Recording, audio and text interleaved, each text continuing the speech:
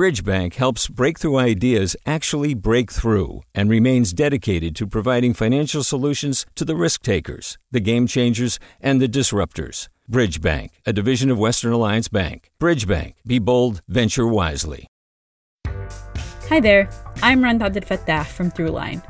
If you're listening to this podcast, you know that KQED produces exceptional storytelling that keeps you informed, inspired, and entertained. Their podcasts cover issues from your neighborhood to the entire country and everything in between. Support this work today.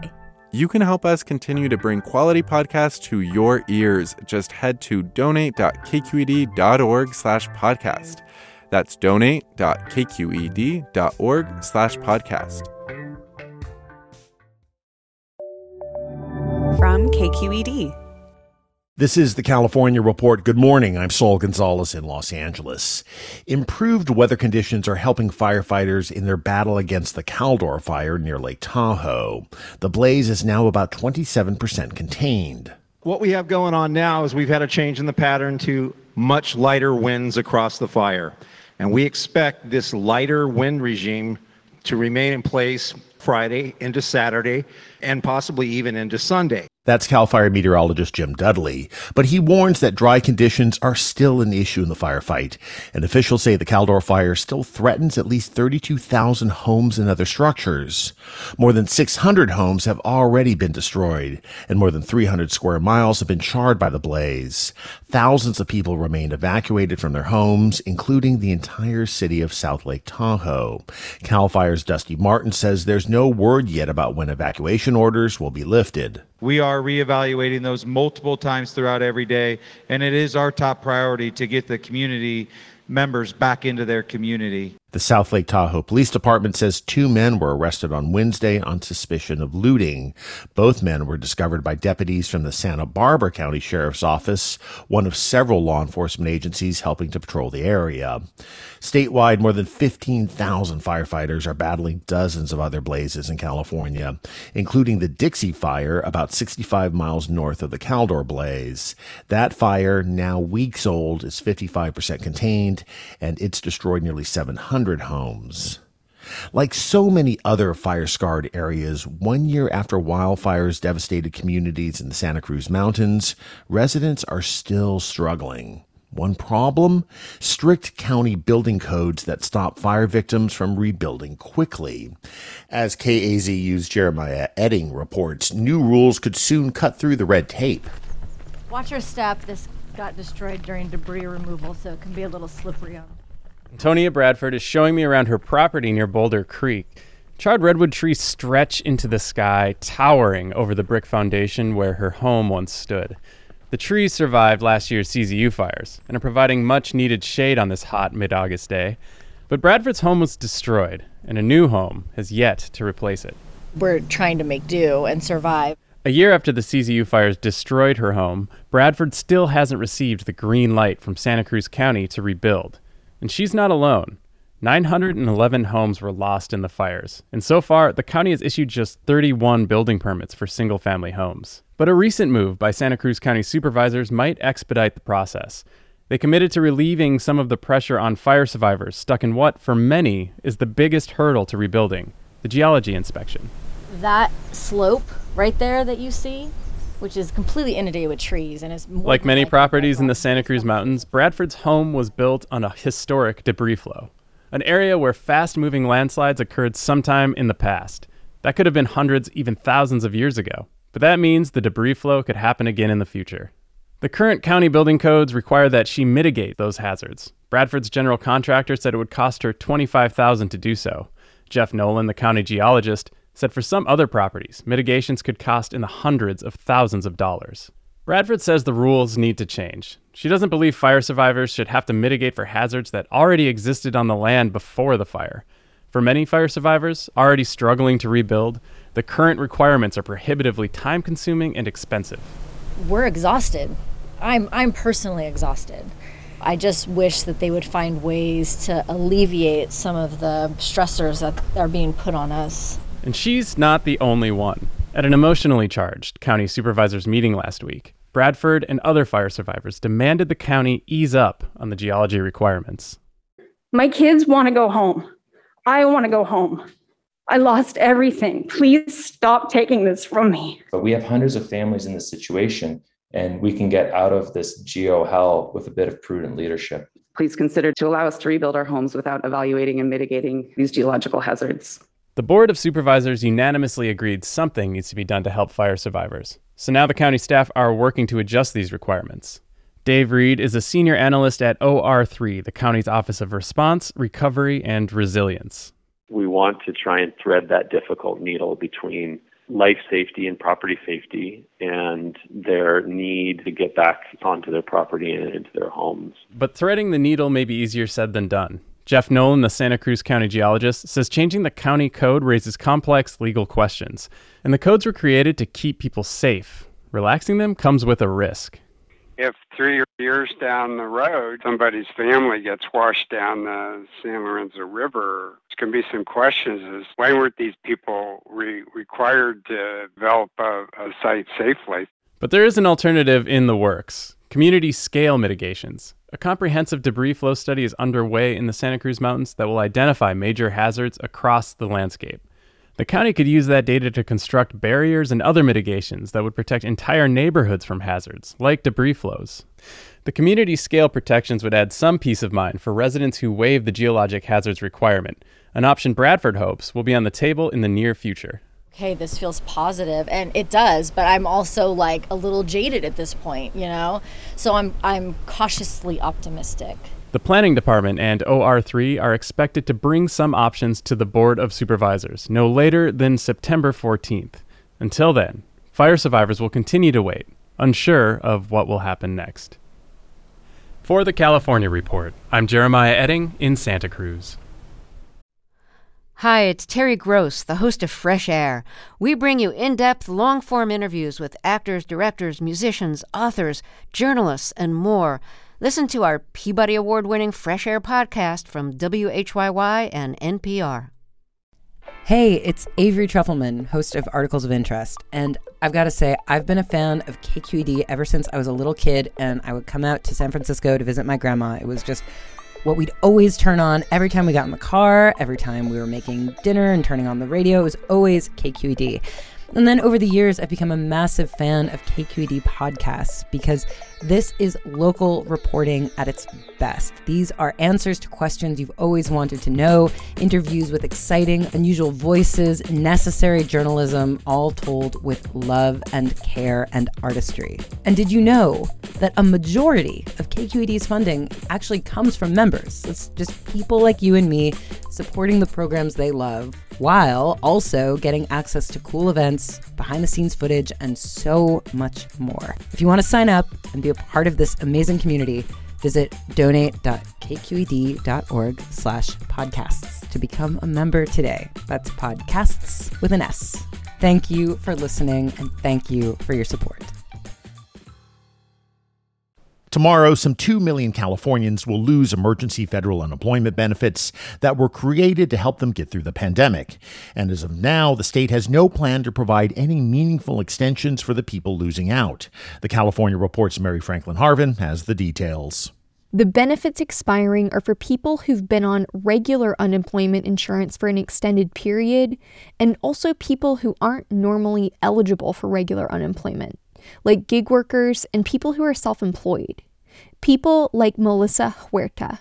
Huerta lives in Newman in Stanislaus County and runs an in-home nail business. She's still waiting for her state unemployment benefits, but even when the money arrives, she says she'll have to use it just to get back to where she started. I've already lost a lot of my clientele. I'm going to have to start from scratch, get another, find another place to live, get everything back together. It's going to take a long time. The way the rules work now, Huerta can't apply for regular unemployment insurance. President Biden has said unemployment reform is a priority for his administration. Rebecca Dixon of the National Employment Law Project says unemployment insurance needs to change to include gig workers, the self-employed, and others who already often have less of a safety net. Workers like restaurant workers who sometimes don't earn enough to actually qualify for UI in the regular UI program. Why is it okay for those folks to be excluded from the program when it's not a pandemic? Right? It's a question we need to ask ourselves. Many states ended these programs well before California did. hoping that losing the support would motivate more people to get back into the job market. But new research from the Economic Policy Institute in Washington, D.C. says states that did cut programs early had no change in labor force participation. They did have more workers struggling financially. For the California Report, I'm Mary Franklin Harvin. In related news, the state of California has started sending out its own $600 direct payments to Californians who earn up to $75,000 annually. That assistance is made possible by a nearly $80 billion state government surplus.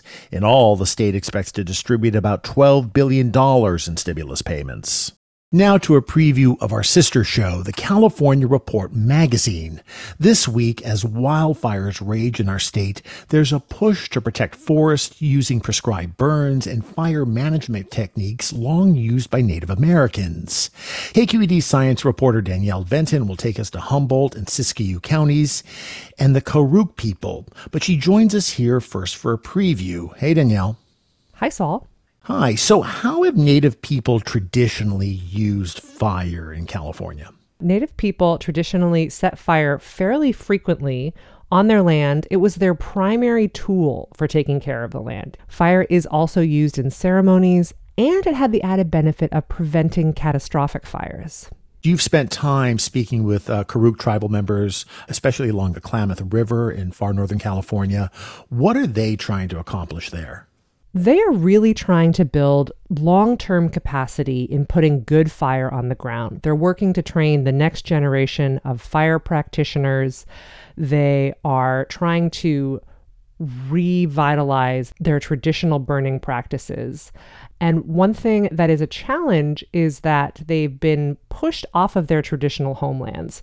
98% of their Aboriginal territory is administered by the Forest Service, so any big fire safety projects they want to do needs the agency's cooperation in order to be effective. Okay, now you just talked about, you used the phrase a good fire.